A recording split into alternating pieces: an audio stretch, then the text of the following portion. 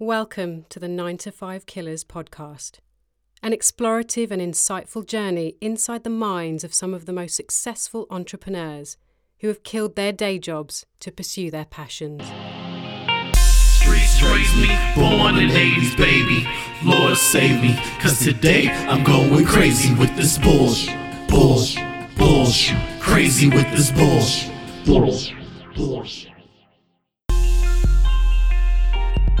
Welcome to Season 2 of the 9-5 Killers podcast, Episode 2. My name is Glenn Graham and I'm your host.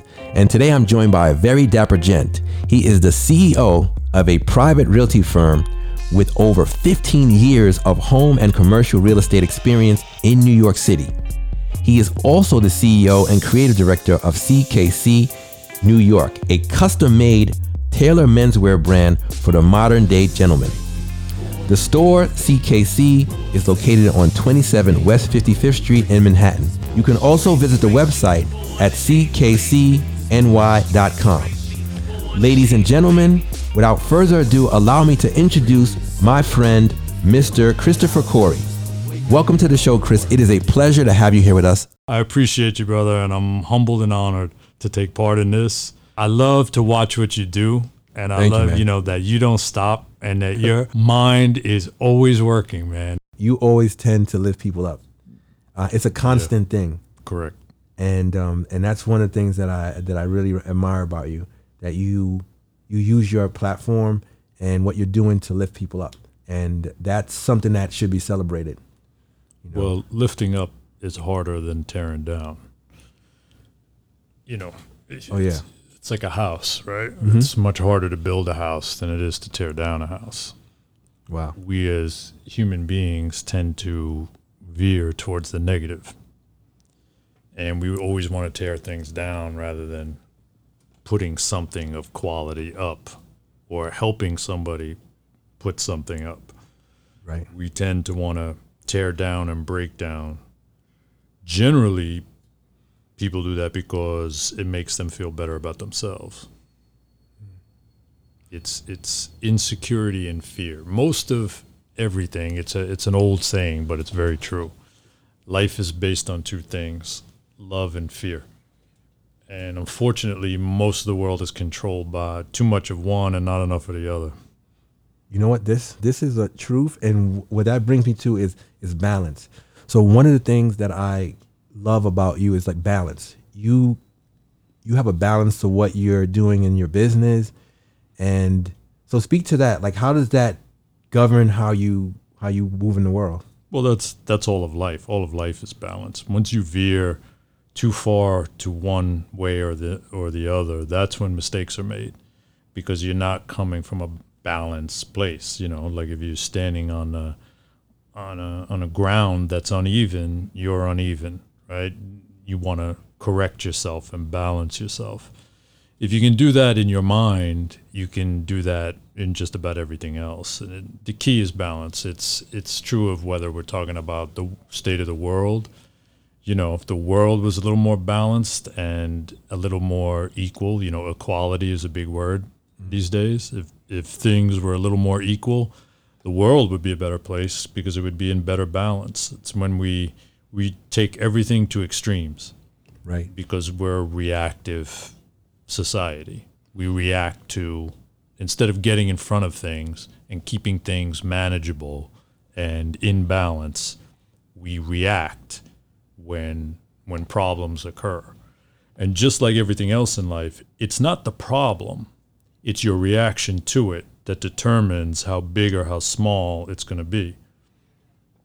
Wow. Yeah. And that is a great point. And it brings up something, the recent things that have been happening with the inequality, with the Black Lives Matter movement.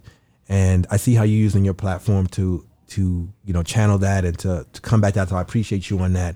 And one of the things is it does have to do with whether things are equal or not. That means people know that things aren't equal, but it's easier for them to act like they are. What do you do in terms of addressing that and using your platform to do that, to address those issues?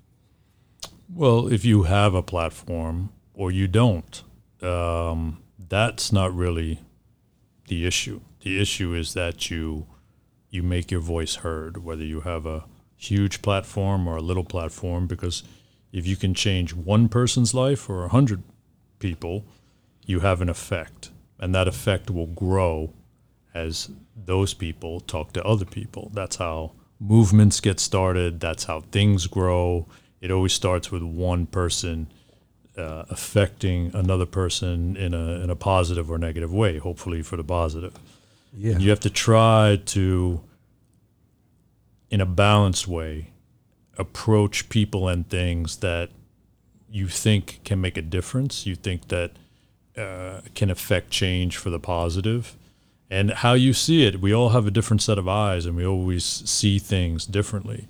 But as a collective, I think we see things as they should be, or as we want them to be, rather than how they are. And you have to sort of discern how things are versus how you want them to be, or are you ignoring it, or are you just sort of burying your head in the sand and not paying attention to it? We're, especially in this country, we're very good at that.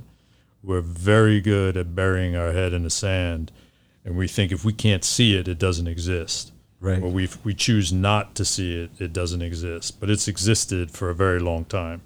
It's existed since this country was founded.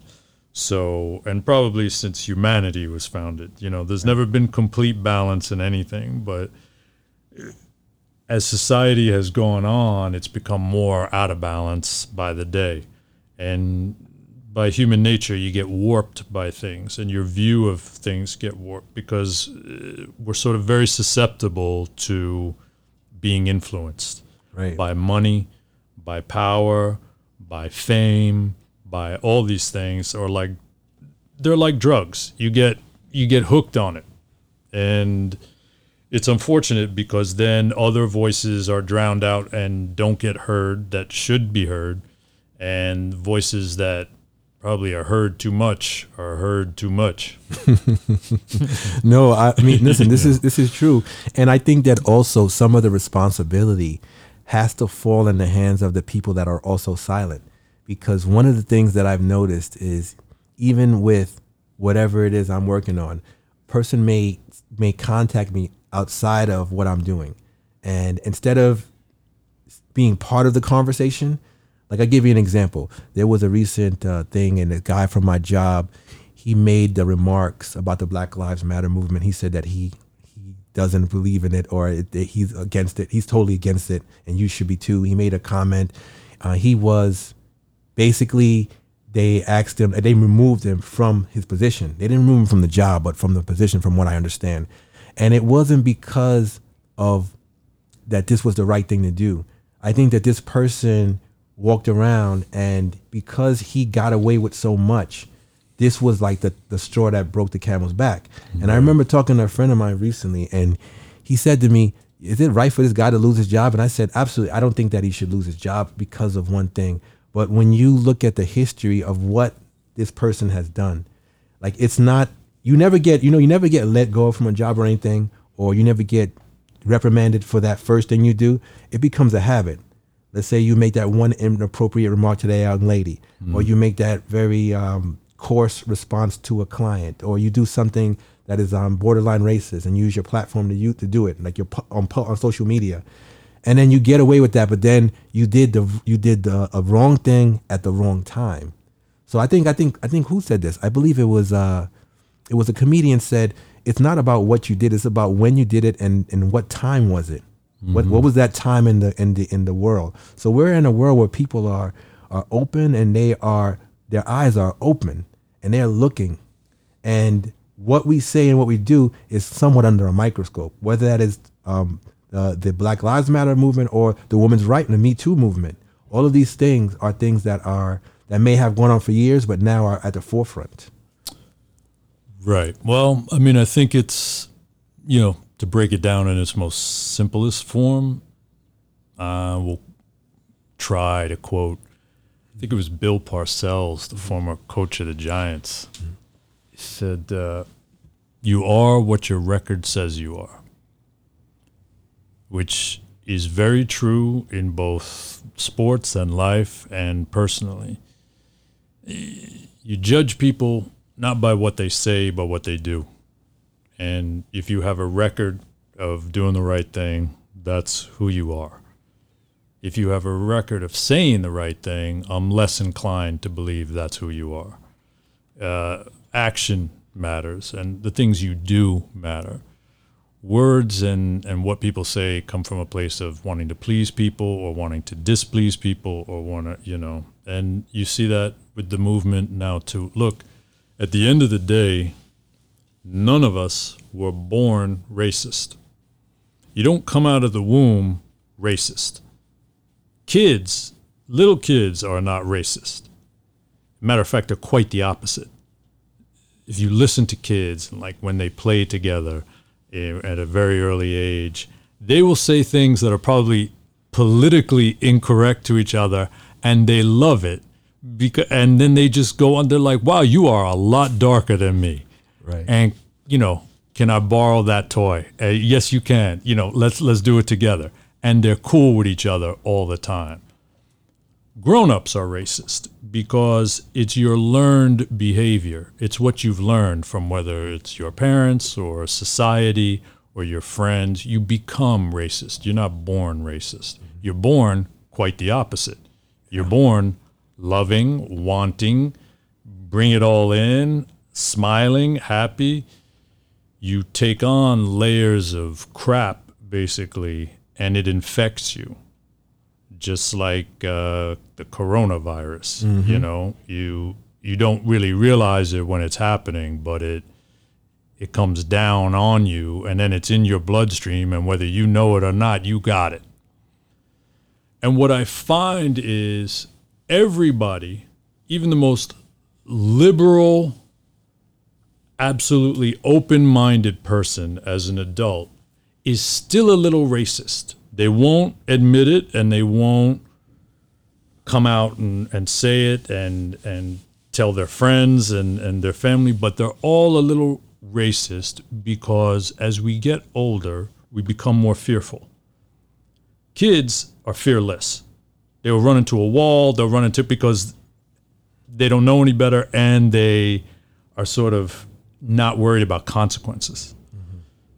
As an adult, we take on layers of fear. And so it stems from fear because if someone looks different than us, or acts different than us, or talks much differently than we do, it scares us. We're uncomfortable with it. And as soon as an adult becomes uncomfortable, they become fearful. And then that manifests itself in some sort of weird racism, whether it be Asian people or Latino people or anybody of color, especially for white people, anybody who's not white, who's not in their Dairy Queen of an existence, they look at as different, and that scares them. And as soon as they get scared, the more frightened they become, the more ignorant they become. Right. And that sort of feeds on itself. And it's much more comfortable for them to be around other people that look, act, smell, walk, talk, just like they do. Mm-hmm.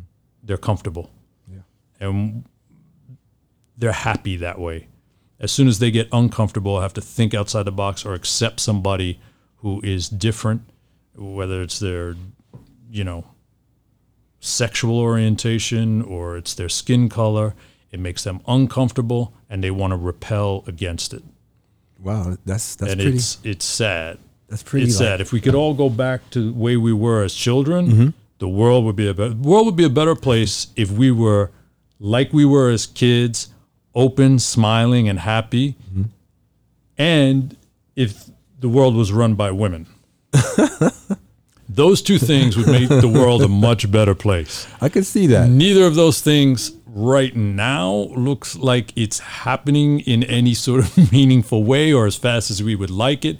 So we are stuck with the world we got that is run by white men for the most part. Well, in this country anyway. Yeah.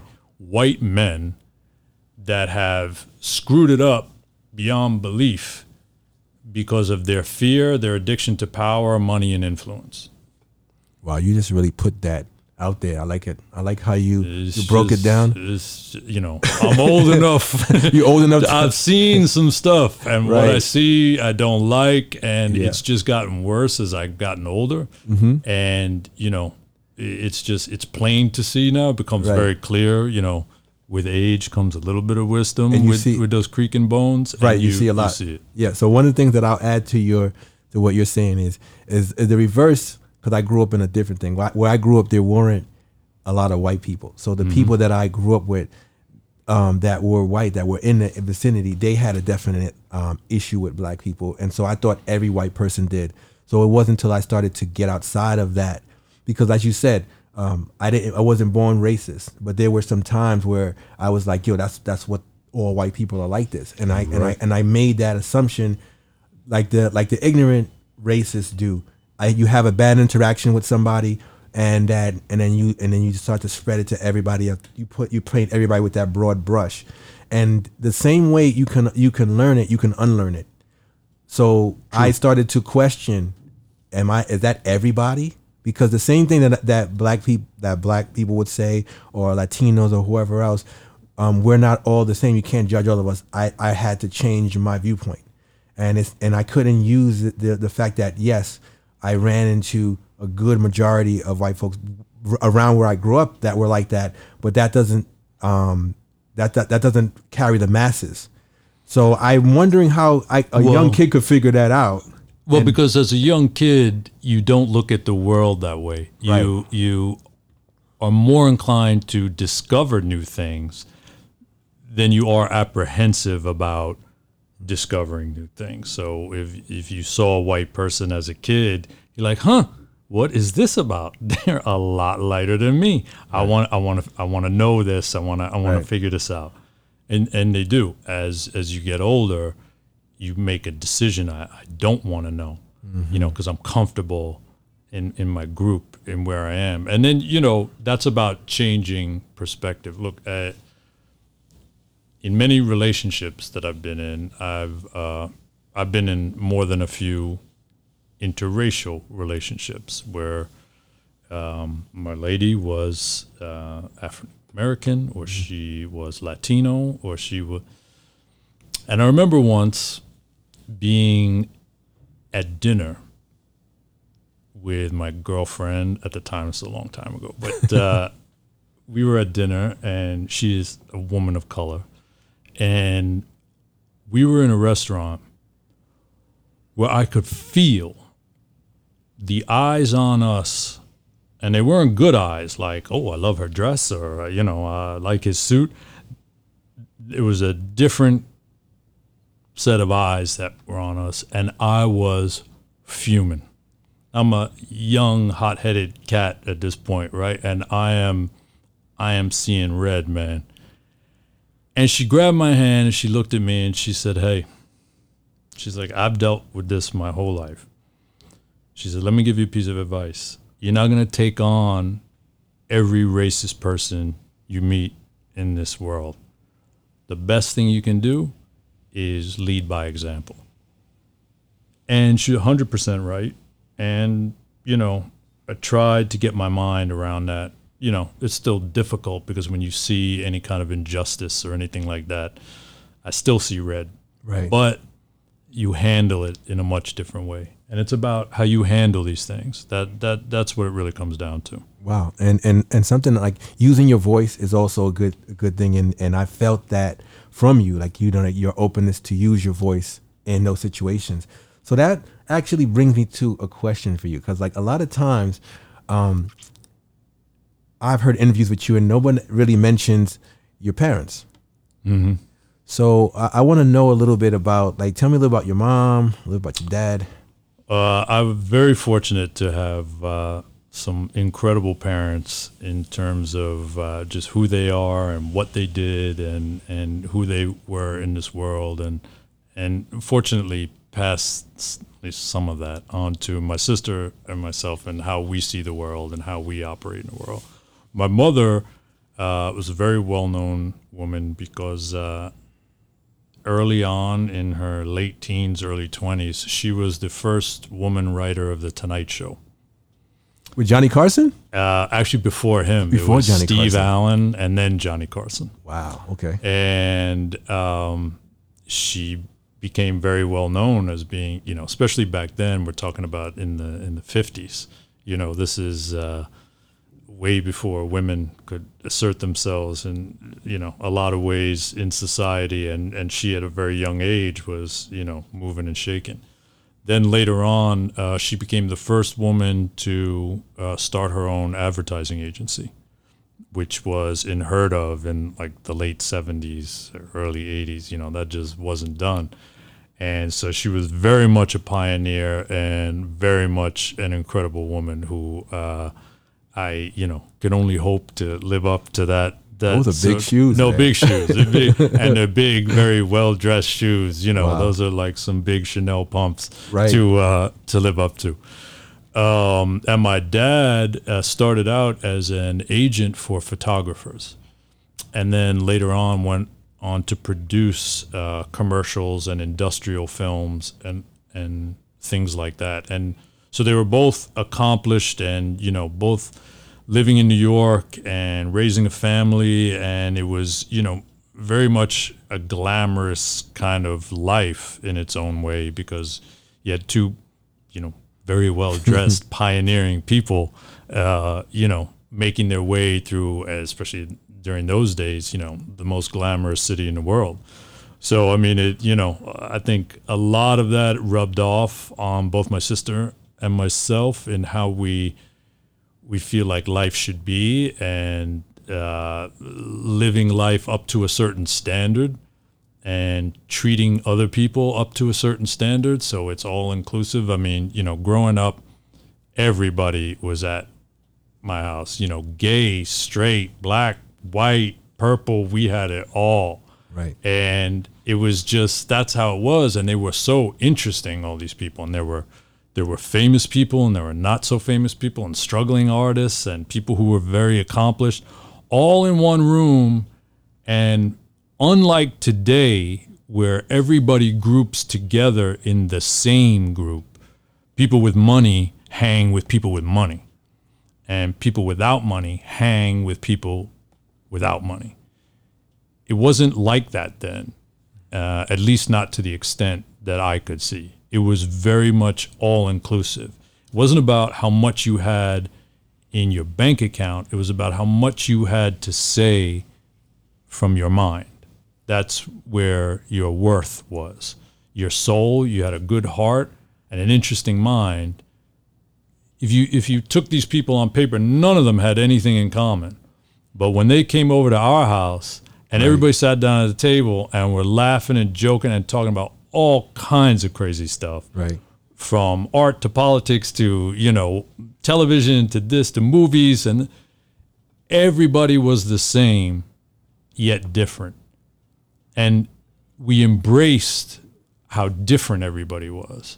See, now in today's world, we don't do that. Right. We don't embrace how different. We try to make everybody the same. That's the sad part. That's also, it goes into that sort of racist mentality in that we don't. The fact of the matter is, you and I are very different, yet we are the same.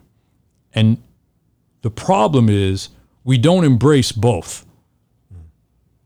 We just sort of accept both, but we don't embrace both. The fact that you're different than me is part of why I dig you. And the fact that you're the exact same as me is why I dig you. That mentality is lost in today's world. Yeah, It's lost. It's lost, and I tell you something else. It's lost in the way that everyone tries to emulate someone else. 100%. Something that you say a lot is you talk about being your authentic self, and I hear you say that, but when I actually see it, it's funny because you'll see a person with, like, let's say they might say I'm a fashion blogger or something. This guy asked me to follow him. I said I'll go to his site. I went there, and every other outfit that he had on had rips in the pants. Right. And it was like this certain tapered look. And I was like, this doesn't look like anything there was a couple cool outfits on there, but I was like to myself, I said, this is not, and not to judge anybody, but it was the same style done over and over and over and over and over again. And I was kind of like, this to me wasn't something that I vibed with. So I didn't follow him. I was just like, I didn't want to see that over and over.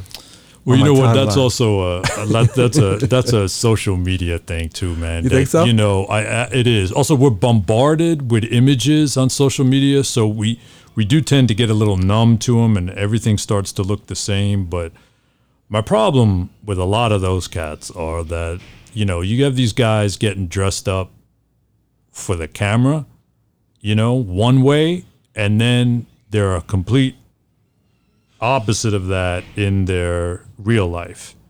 So who am I supposed to believe who you are?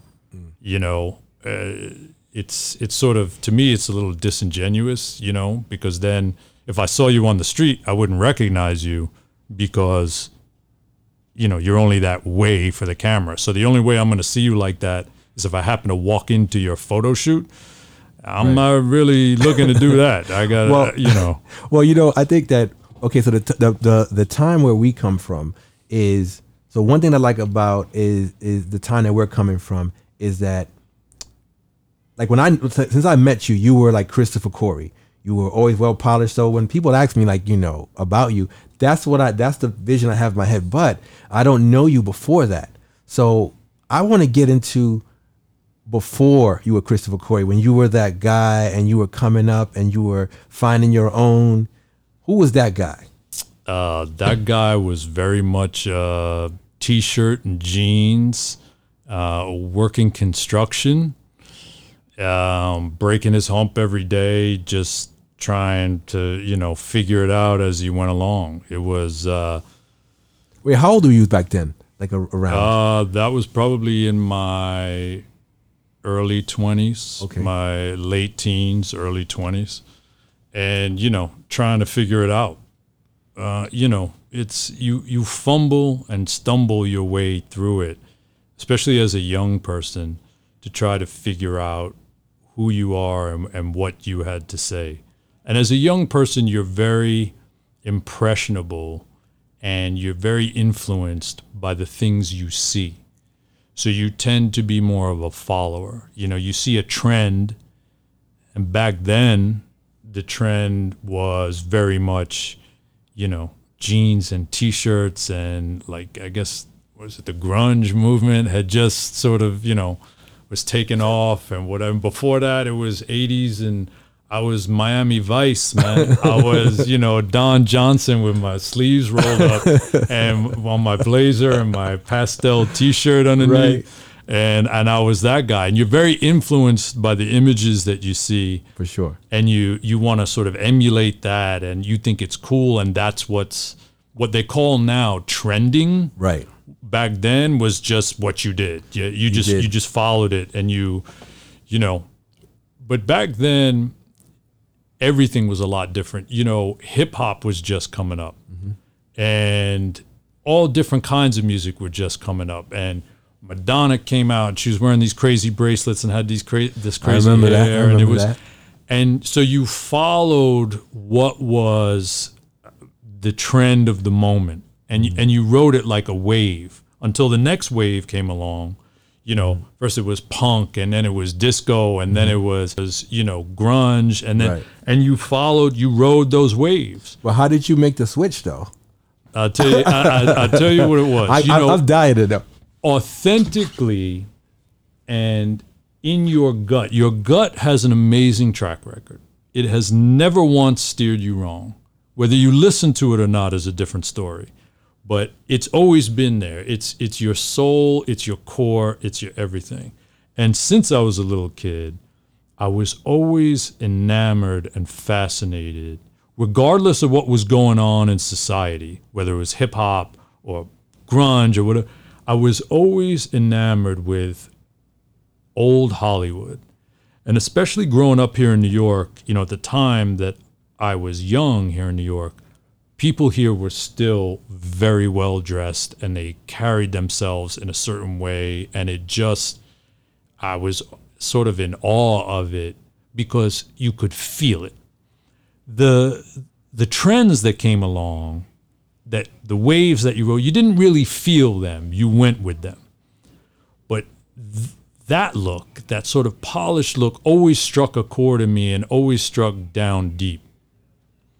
So then time goes on and grunge happens and things happen and MTV and everything else. And the world started getting more casual. Which it wasn't the casualness that I didn't like. It's what the casualness represented.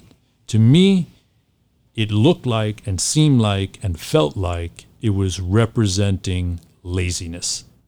Oh, you mean like very like relaxed dress? Very. Okay, and got it. it became sort of a lazy way of being. And what happens with that is it doesn't just confine itself to dress. It spreads out into everything else. Manners, a way of conducting yourself, how to treat other people. When that started to come along and really gain traction, what you saw was men stop opening a door for a lady. You saw people disrespecting other people really easily. You saw things that keep yourself and society up to a certain standard started to slip away completely.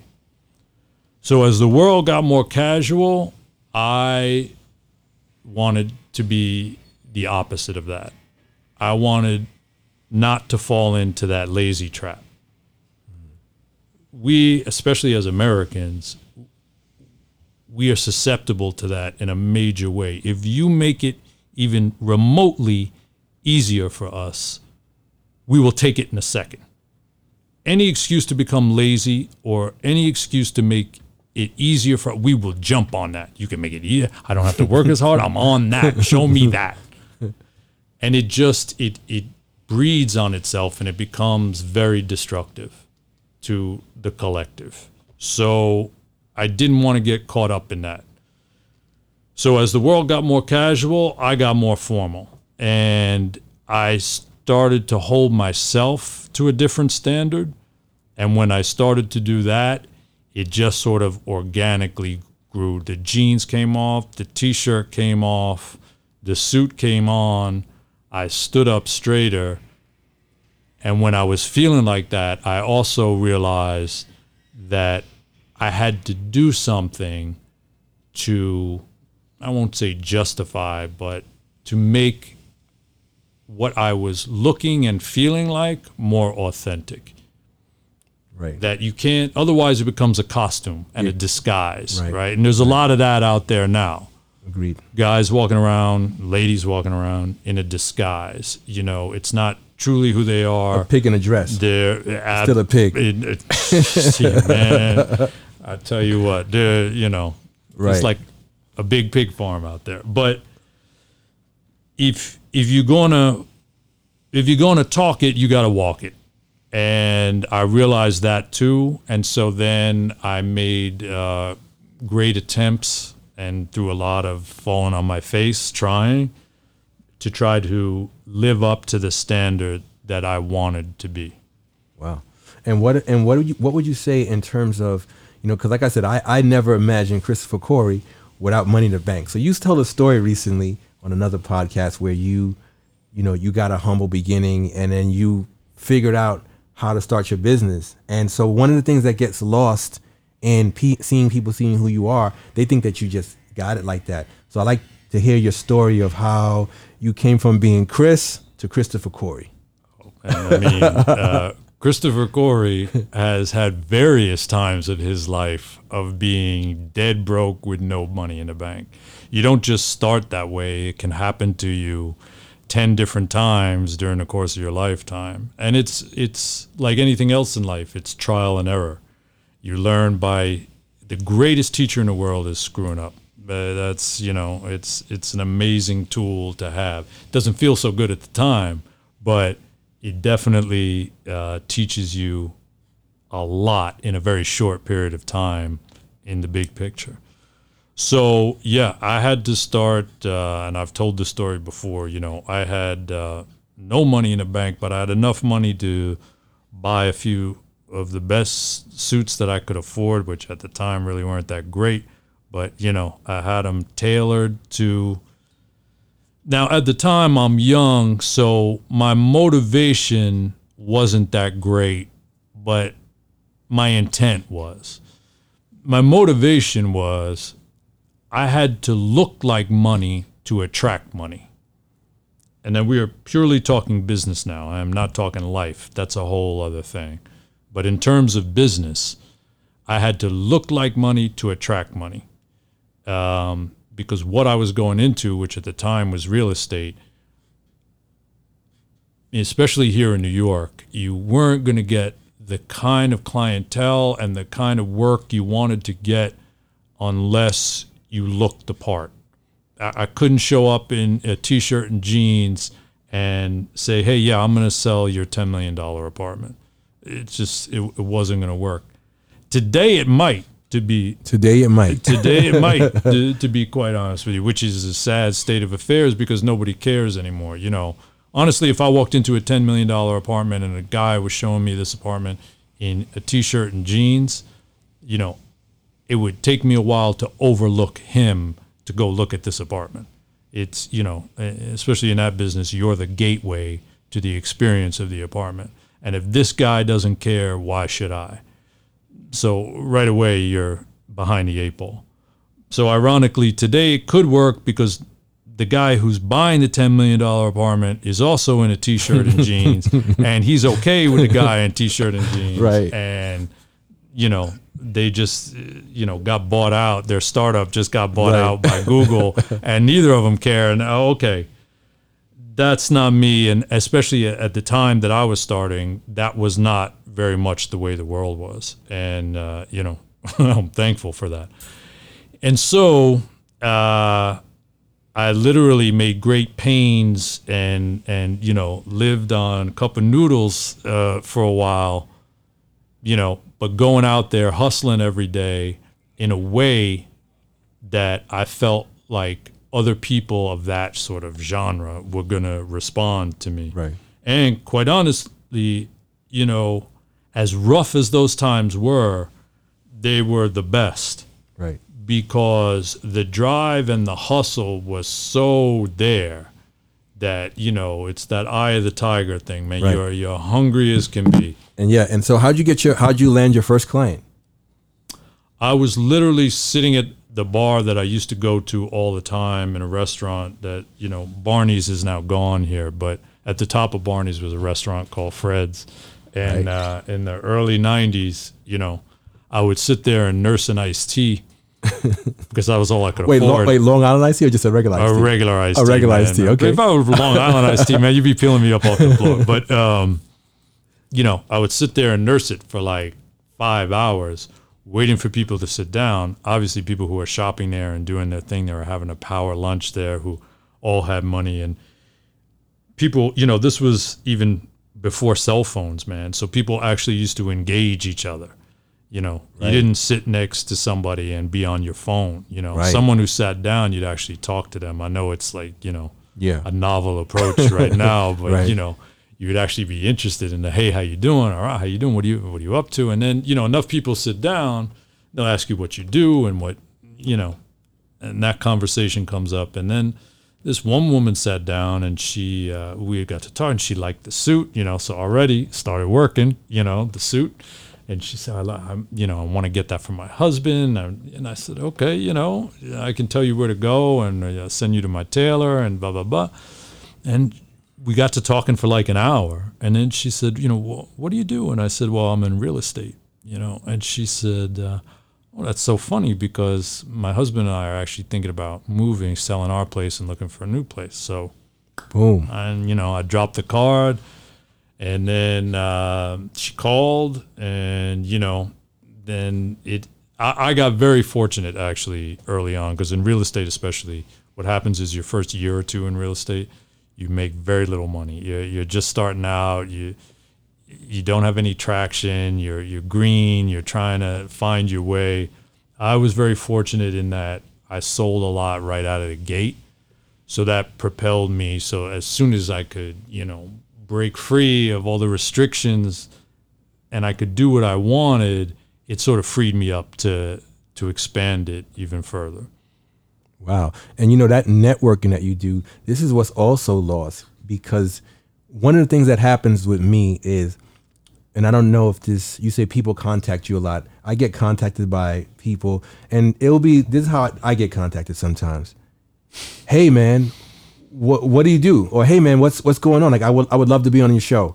Not good morning, not how you doing. It's unbelievable. And so in my mind, I'm like, sometimes I don't answer the question, because I guess where I'm coming up, I used to think about how I was gonna approach you so that I would have the best outcome with you. I figured if I don't say good morning or how you doing, and I start saying, hey man, I noticed that you do this. How'd you do this? Sometimes people ask me questions that never spoke to me in their life. And I looked down the thread to see if we had some kind of conversation.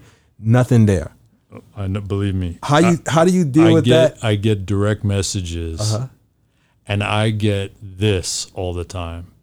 And that is, I would love to be mentored by you, which is very humbling and very flattering. The way in which they approach it, however, tells me all I need to know right from go, right? Right.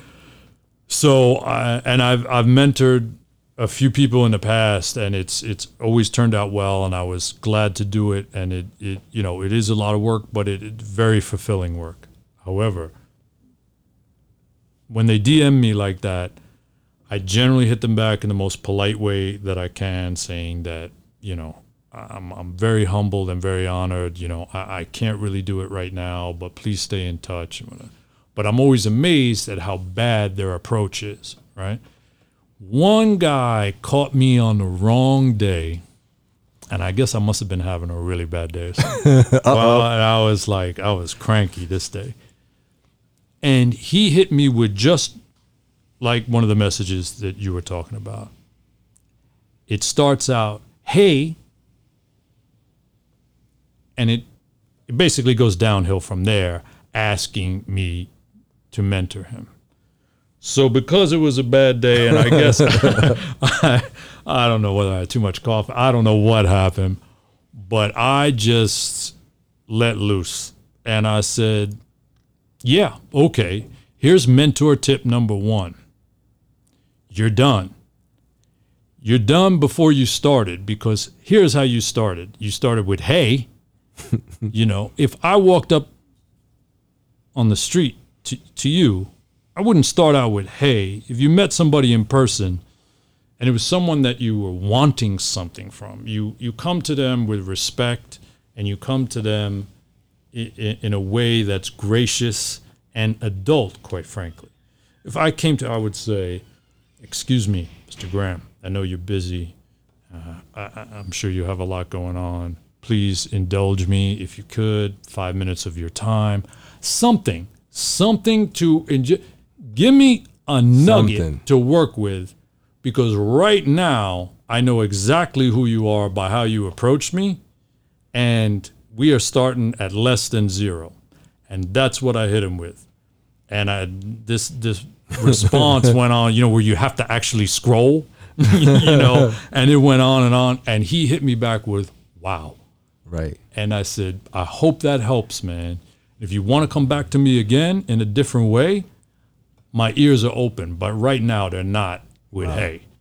No, listen, and what you're saying is the way you're putting it, it's like I'm watching people and I'm saying to myself, I'm thinking there's some part of you that understands, like even there was a woman recently that asked me some advice. She had approached this woman that she knew. And this woman was in, I don't know, in city council or something, but she knew the family. And she said, this woman didn't even respond to my email. I said, let me hear the email.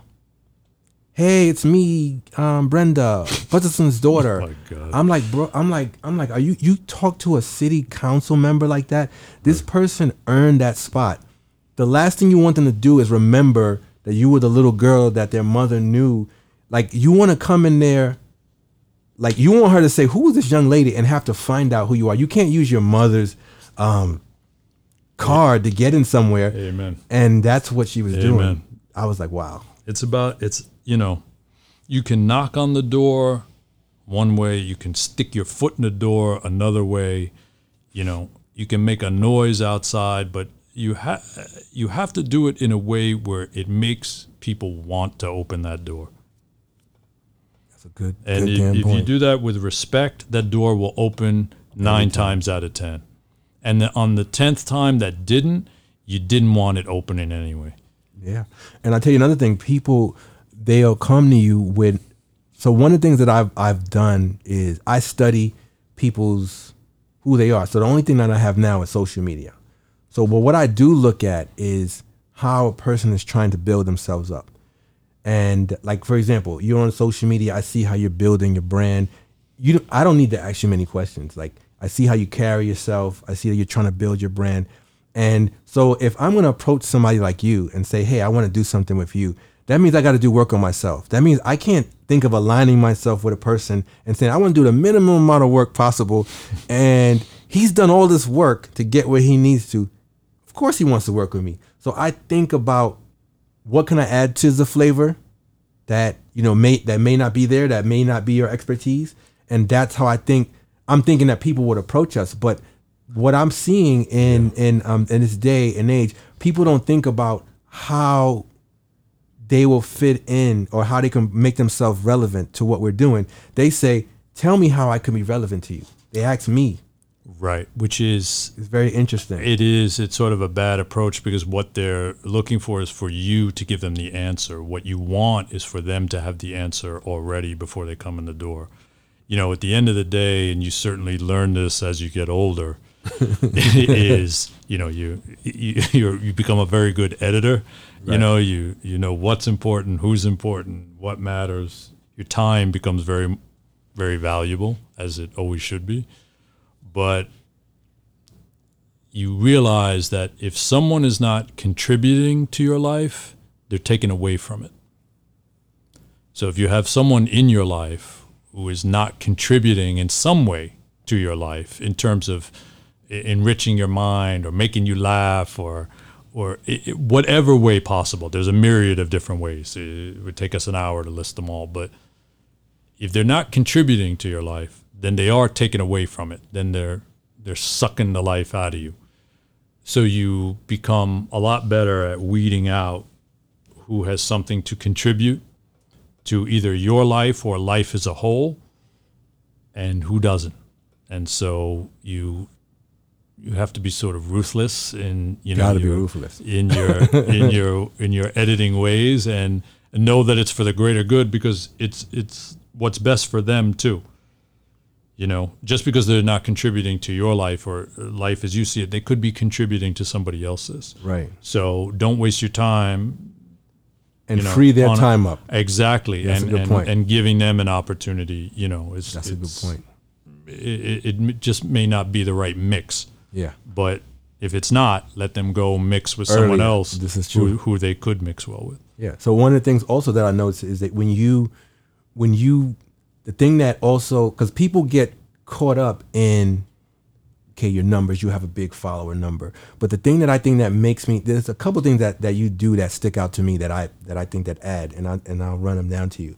So one of the things is I don't know how much time you spend on social media, but when I post something, you interact with it, you engage with it, and you have 300,000 something followers. I don't know what it is, but you have a lot, right? So I'm thinking to myself, this man does a great job of being engaging on social media. You create content for social media, you run a business, and when I talk to you, and I try to keep it few in between because I like to, some people just call me for no reason at all. I try not to be one of those people or just text you stuff. Like when I come to you, I have a complete idea. I learned that from, like you said, I learned that from me dealing with people. They tell me about stuff and I get excited and then they don't have it. And I'm like, you don't have it? Why did you bring it? Why did you talk to me about it? So I learned that from me. Like me, I don't consider myself that busy. I consider you probably more busy than I am. So I say, when I'm going to talk to Christopher Corey, I'm going to have an idea ready. Everything's going to be in line. And then he's going to say yes or no. Because if you say yes and then I'm ready 5 months down the road, you could change your mind now. Right. So what do you attribute to like you showing up on time, being punctual? Like, where do you get all of these things that make your not just yourself but your brand make you like so worthy of well, let me start out by saying, and I always tell you straight. Yeah, tell me straight. To me, that's a bad mindset. Not coming to me with a complete idea. Right. Absolutely. I love that. But it's a bad mindset to start out with that I'm busier than you. Oh, okay. Because whether I put in more hours than you, we're all busy. Right, and true. my busy is not worth any more than your busy. It's the same where, whatever. Look, I'm shocked that anyone other than like my sister and 10 friends follow me. But whatever your numbers are on social media, you have a couple 100,000 followers or you have 200 followers, does not equate to your worth. So because someone has 200,000 followers and another person only has 200 followers, they're not worth more than, in terms of marketing and media, maybe they are, but in a relationship, kind of back and forth and supporting one another, it has, to me, has no relevance whatsoever. There are people on social media that have 10 followers who put out the most amazing content that you will ever see. And then there are people who have 1 million followers who, in my eyes, are putting out crap every day. This is a fact. So never judge it by someone's bank account or how many followers they have or their popularity or their net worth or anything like that. It's as a person. Whether you have 1 follower or 1 million followers, I would always support you because you're my guy. Right. But I don't equate that to, there are people out there who opportunistically will search out people with huge followings, and they may not like those people, but they think it's a good business opportunity. To an extent, I get that because business is business, and you're not always going to love the people you're in business with or that you do business with. But in the big picture, on a societal level, on a personal level, on a real world level, aside from business, that should not matter at all. Right. But what I mean is that, with like, so in conjunction with everything. So let's say, for example, I was meaning like, I guess I didn't explain it correctly. What I'm meaning is that, let's say if you see a person who has a huge follow number, they tend to act a certain way, which you don't. Like, you're very much there. Like I said, in the moment. So that means that when I say you're busy, it's a reality. Like, it's not because of your numbers. I happen to know you on another level. I know the suits and stuff that you're putting together. I know the travel that you're doing to when you went to Paris. I know about the new equipment and stuff that my girlfriend keeps me up to breast with, new collaborations you're doing, the Aston Martin deal. So when I say that you're busy, I mean it in a good way. I don't mean it in a way that I mean that in your busy, you make time for what's important, is my point. So you're busy as you are. When you say, Glenn, let's meet and do such and such, you come and you're there and you're present. I have people that are busy, right, that I know, that ask me for a favor, and I can't get in a meeting with them. Well, I will say, which I find very interesting. right. I'm trying to help them, and they're like looking at their watch. So I mean, because those are people who talk and don't do. But at the end of the day, you're only as good as your word, and that actually defines who you are. You make a commitment, you stick to that commitment, and I don't mean this as any kind of sexist way, because this is true of both men and women. Mm-hmm. But especially as a man, Your word is your honor. Your word is your badge of honor and your commitment to another person. If you say, hey, what about Thursday at 2:00? And I say, yes, Thursday at 2:00, you know damn well Thursday at 1:45, I'm there. Yes. That is being respectful of you, your time, my own time, and it's a commitment, and you honor your commitment. That's about honor. That's true of both men and women, but I do find that, especially men in this world, I find women much better at it than men, which they are on most things, but especially that. Men, there are too many boys in this world and not enough men. Boys don't keep their commitments. Boys break play dates. Okay? Wait, you got to break that one. Boys break play dates? Yeah, because when two boys get together, just like you see, like, you know, the suburbs, well, oh, little Johnny has a play date, you know. Boys break play dates because they wait for the next best thing to come along that will bump the first play date, and they try to up their game to the second play date. So boys break play date, or they're lazy and they don't feel like doing it that day. Men honor their commitment, and they conduct themselves like a man. As a man, you show up. As a boy, you break a play date. Okay, and so you broke it down just very concisely. You did it in a way that I'm going to remember, and that's what I'm trying to say. That's the thing I'm trying to say to you. No, that is 100% true, and I agree with you 1,000%. And you've never broken the date. I would never. Listen, if I'm in the hospital and I can pull the tube out and make it, I said, Glenn, I might be a little late, but I'm there for you, bro. That's how it's going to go down. Short of that, I'll always be there. Right, the problem that we have today, especially, and I think what you'll find is in the people that you're talking about, if you look through your notes and you see all these meetings that you made with people who broke it down, the majority of them are men. This is true.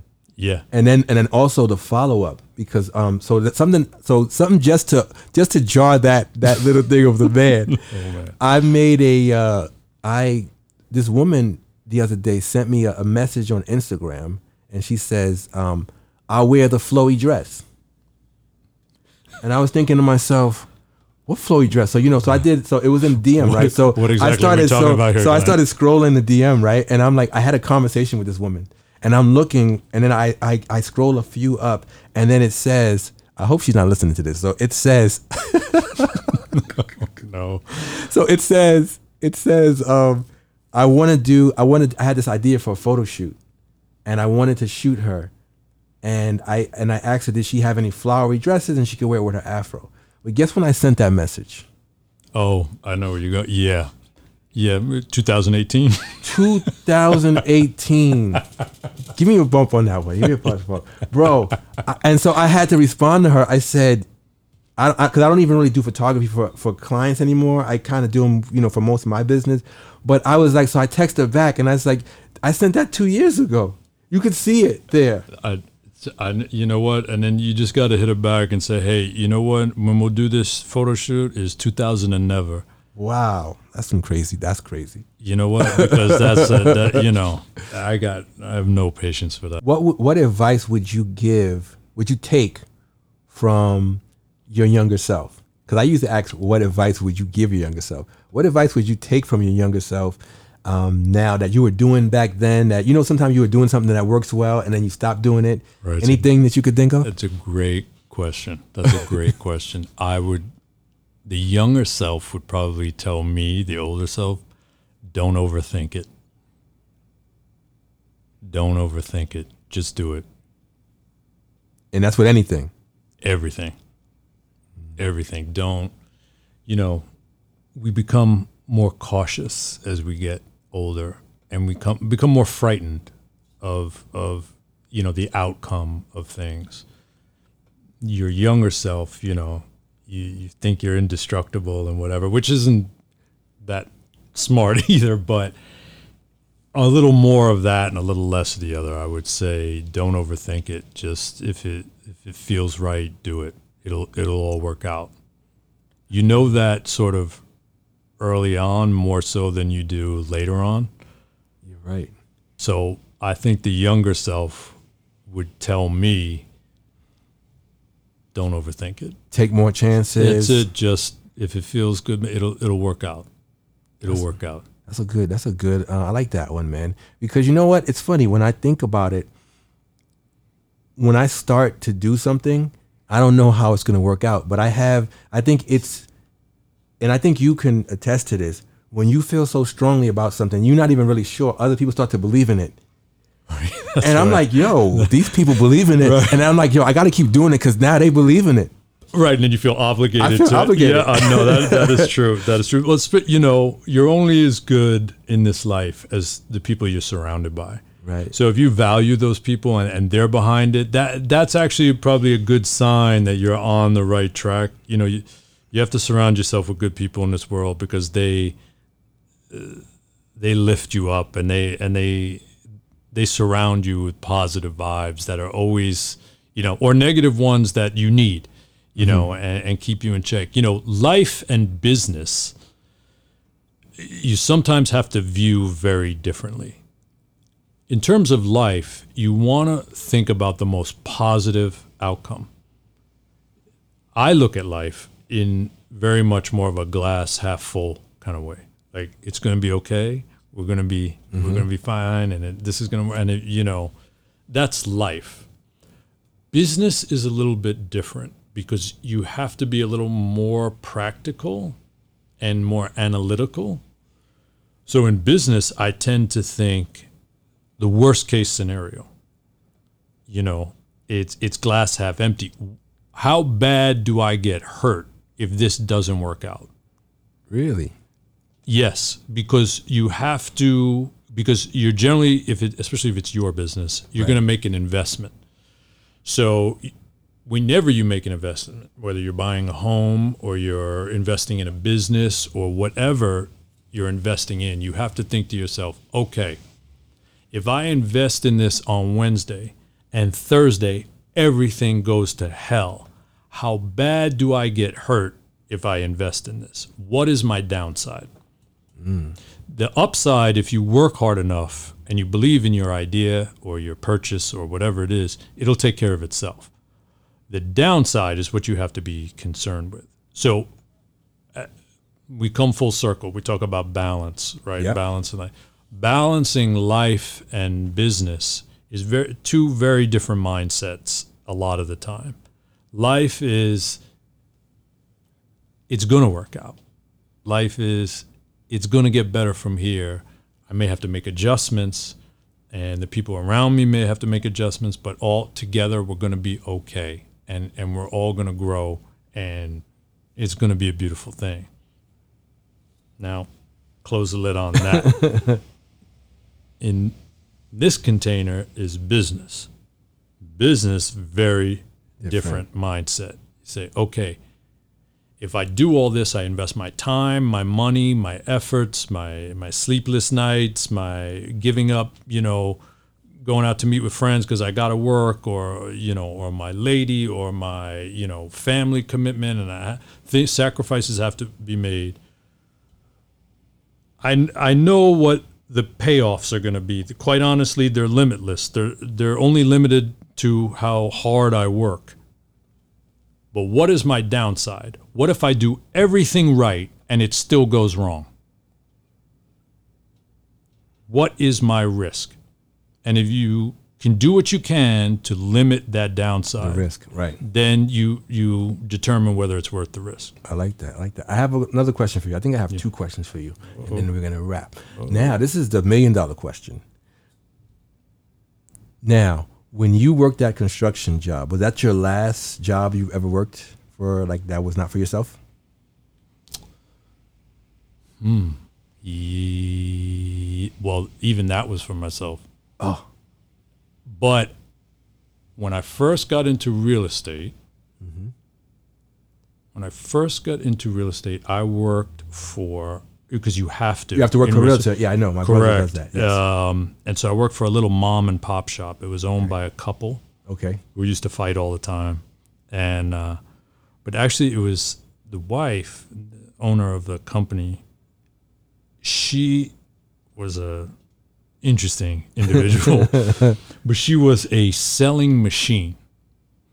And that year that I was there, I learned a lot, mostly what I didn't want to be, you know? Because you jumped my question. I like that. Okay. Her approach was horrific. Like I could never be that. But in terms of how hard she worked, how she worked, what she put her focus into versus what wasn't important, and those things were invaluable. And I learned a great deal. So for that year, you know, I worked for someone else, and it was very, very educational. And I do think, you know, I'm more of the model of, because I've been on my own for so long, I fumble and stumble as I go. And I've had big, huge successes and galactic failures, but they've all been on me. And that's how I am. I'm much more comfortable with that than, and it's probably a control thing, and it's all, you know, textbook 101. You could, you know, psychologists would have a field day with it. Yeah. But it's definitely a control thing. But I'm much more comfortable with that. If I tanked, it was because I tanked it, or it was not that it was success. Oh, I did it, but I could manage it myself. When the hard part about that is relinquishing control to others that are around you that you trust, which is a lesson that I'm still learning. Right. But at the end of the day, that's where I'm comfortable with. That's not the right way to do it. That's the right way for me.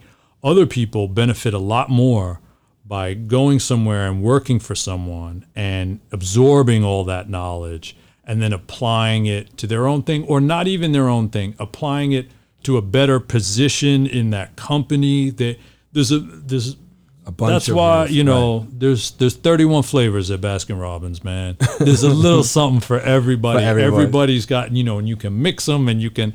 There's 1,000 different ways to do it. My way, by far, is not the right way. Is the right way for me. Okay, so I lied. I have two questions because you answered that one, but I couldn't even finish it. You answered it. So I want to ask you, because people would often ask you about your biggest success. So I'm going to ask you about one of your biggest failures and what did you learn from it? That to you anyway, like something that you thought was it doesn't have to be a colossal, but something that you thought was a big deal and you learned a lot from. Oh, my biggest failure, and we're talking about in business now. In business, yeah. My biggest failures, plural, because there's definitely been more than one, have always been when I chased the money. When I thought about the payday, when I was blinded by the numbers. When young cats come to work for me, I tell them straight up, I'm like, why are you in this business? On the real estate side, not here in the shop, but on the real estate side, why are you in this business? Is it because you love real estate? You eat, sleep, and drink real estate? You love everything about it. You wake up thinking about it. You go to sleep thinking about it. It's all you look at on your computer. It's all. If that answer is no in any one of those categories, I know what they're thinking. They're thinking, no, I'm here because I want to make a lot of money. And I tell them, you're not going to be here very long. Take it from someone who knows. If the last thing you should be thinking about, like when you do a real estate transaction as a broker, is your commission. When I mentor guys and I teach them to sell, the first rule of selling is don't sell. Because when you get that sort of mentality, you're thinking about your payday. What you need to be thinking about is, did I give the best service possible to my client? Did I take care of them? Did they have a great experience? Would they recommend me to 10 of their friends? Were they taken care of in the best way possible? That's regardless of any business you're in. If you can do that, the money comes. The money will come just by the nature of it. But if you reverse that and you think, I got to get to this payday, you're going to get your ass handed to you. And if you do, that will be the most valuable lesson you learn. And you need to learn it. And sometimes you need to learn it more than once. Look, there have been a handful of times where I had huge deals presented to me, and I chased it, and I invested my time, money, and effort into it, thinking about that payday. And every time it's ended up in disaster. And in your gut, you know it, but the seduction of the big payday is a great allure. And so I would say all of my failures have been related to that, have been in some way, shape, or form. Well put. Chasing the money, you'll end up chasing your tail. Wow, well put, man. I mean, seriously, because I'm going through the same thing actually right now. People are getting into podcasting, right? I happen to love it. I love it because of the platform it provides. And so I know that money comes. Like, I've made some money already doing it, and people ask me to produce shows for them. But I'm seeing an overwhelming people. Like, I'm part of a podcast community online. I won't say too much about that, but people in there, they ask me, yo, how much money do you make? I'm like, bro, you don't even want to think about that. You know how much influence you have as a person with a platform? You could like how much business like grow from it, how you can. Good for you, man. You can, right? So for me, I'm thinking. The most successful people I know, and I mean success in all facets of their life. I don't mean just business, because you can have some, and I know them, and some of them are my clients, very successful in business, and they are miserable people. Miserable. Right. They're miserable with a lot of money, right? Right. I mean successful in all facets of their life. They're successful in their life, and they're successful in business. Those people are all people who did what they loved, not with the outset to make a lot of money. And I firmly believe if you do what you are passionate about, what you are really passionate about, the money will come. It may not come the next day or the next week or the next year, but it will come. And in the meantime, while it may be a struggle and it may be difficult, it may be hard for a while, you will be much more enriched during that time before the money comes than you ever will be in the reverse. The journey. Absolutely. Absolutely. Who you'll become in the journey. And then the money will come, and when it does, you will find, I would say just about always, A, it wasn't what you thought. B, it didn't make you happy. Is that people really believe that? They believe that if they had X amount in the bank, they'd be happy. That is a dangerous trap to fall into. Money makes your life easier, but it doesn't make your life happier. There's a huge difference there. Huge. And it's a hard thing for people to get their head around, because they are convinced. If they had the house, the Benz, the summer place, and they could travel when they want, and the bling of it all, then they'd be happy. You fall into a mindset that way of, once I have this, then I'll have that. You fall into that mindset, you will never be happy, ever. Right. Because you're always waiting for the next thing to make you happy, and you are just filling up the empty glass, man. And you're not developing. At all, you don't grow. Right. Because if people don't develop, they're not developing. So one thing about if you're doing what you love, like, so one last thing, and this is the last thing, and then we're done. No, all good. Is when I met you, you hadn't started the clothing, but I saw the suit you wore, and I was like, man, this dude is sharp. So even with that, it took some prodding for you to do the clothing, right? Absolutely. You didn't just like get into it. Could you speak to that? Like, so you knew you were passionate about dress, and I mean, you got an amazing style. What made you? People don't believe me when I tell them this story, by the way. That I remember when you were contemplating doing the store, and you were like still kind of prodding, like, I don't know if I'll do it or not. I was. How- Listen, it was my business partner who you know. Yeah, I know. Carl. Yes, Carl. You know, he's a persuasive. Shout out to Carl. How Shout did he out to persuade Carl. you? What's that? How do you persuade you to do that? Yeah, he's a persuasive dude, man. You know, like an Italian cat who knows. He knows. You know what it was, man? Oops, sorry. Oh no. Sorry. You know, part of it was that he was so passionate about it. And you can feed off of someone's passion. What I found was I was always passionate about it, hugely passionate about it, just by the way I lived. I never thought of it in terms of a business.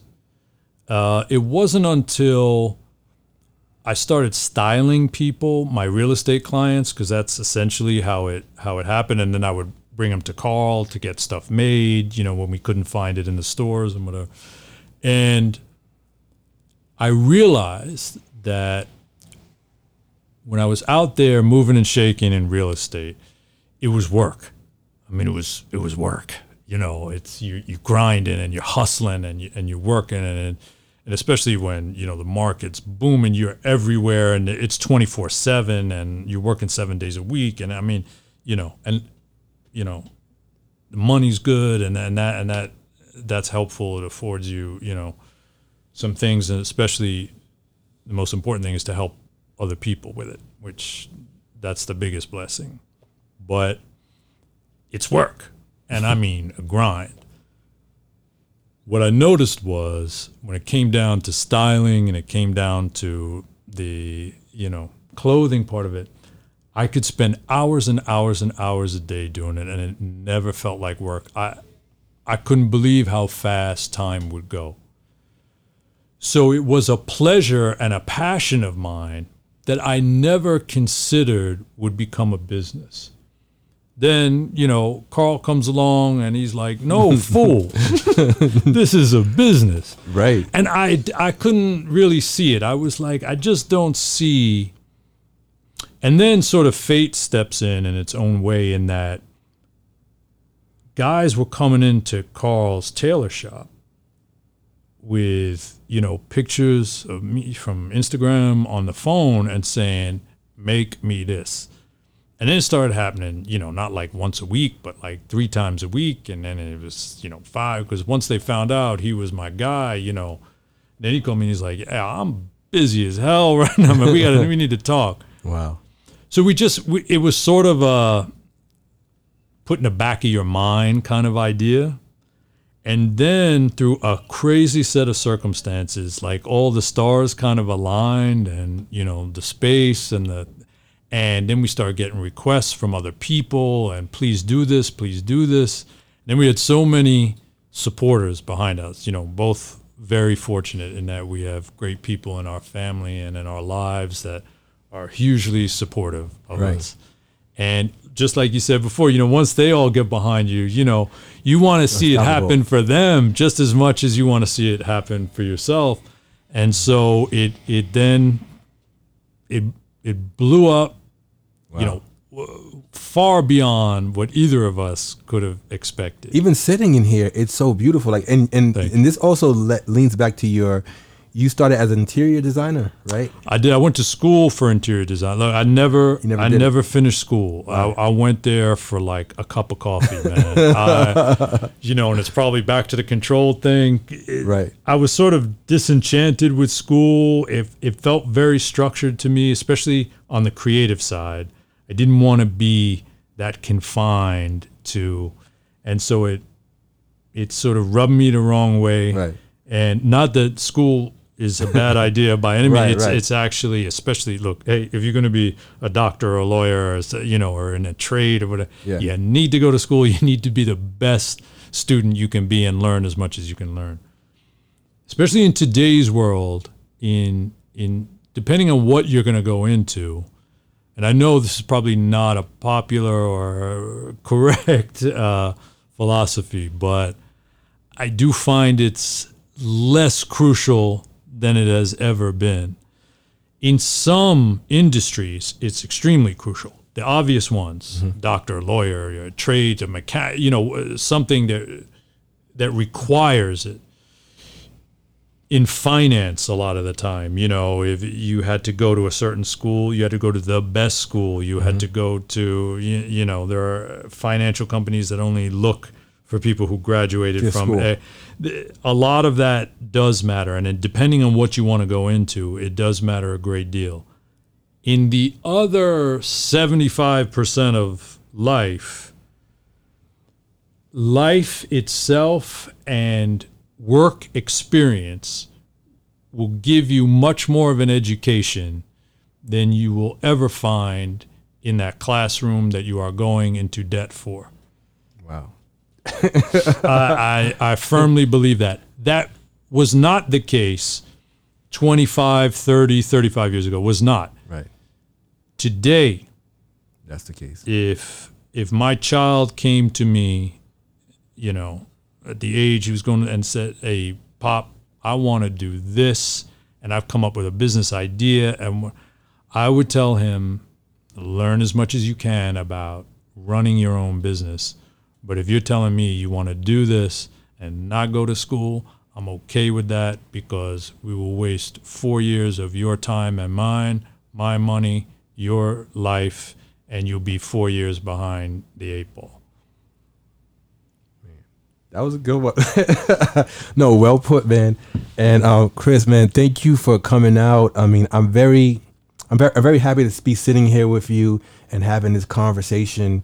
You touched on a lot of great topics, especially for, you know, even new or existing entrepreneurs. I like the way your approach is that everyone has their own style, and that to be authentic and unique. Absolutely. And you don't push an agenda. And I appreciate you being here, and thank you, man. Oh, man, you know, Appreciate you and I could do this all day. We could do this all day. Like, we'd be here till the sun went down. And I appreciate you, brother, and I'm humbled and honored to take part in this. And, you know, just keep doing you, man. I love to watch what you do, and I love, you know, that you don't stop, and that your mind is always working, man. I envy that, bro, because you have a mind that is constantly coming up with new ideas. You know, that's a great tool to have. You know, it's a blessing and a curse, right? You have to pick the best idea, ideas, yeah. But you know, most people don't even get that chance. So Yeah. you know, you're phenomenally blessed, and the many that you've hit, you've already been successful at already, and the ones to come in the future will only be more so. Thank you. And before we go, please tell everybody where they can find you and what you're doing. Anything new coming up? Yeah. If they're looking for me, then I would say they have other problems in their lives. But we are on Instagram at Christopher Corey, Korey, and our website is ckcny.com. And you got the store, people, if you want to come down here. We do. We are here at 27 West 55th Street. And once this craziness is over, that the state of the world is in today, hopefully we'll be able to see everybody in a big way very soon. Awesome. All right. Thanks for tuning in to the 95 Killers podcast. You can follow us on Instagram at 95Killers. If you enjoyed this episode, please share it with a friend or loved ones. Hope you're having a blessed day and keep killing those comfort zones. Until next time, peace.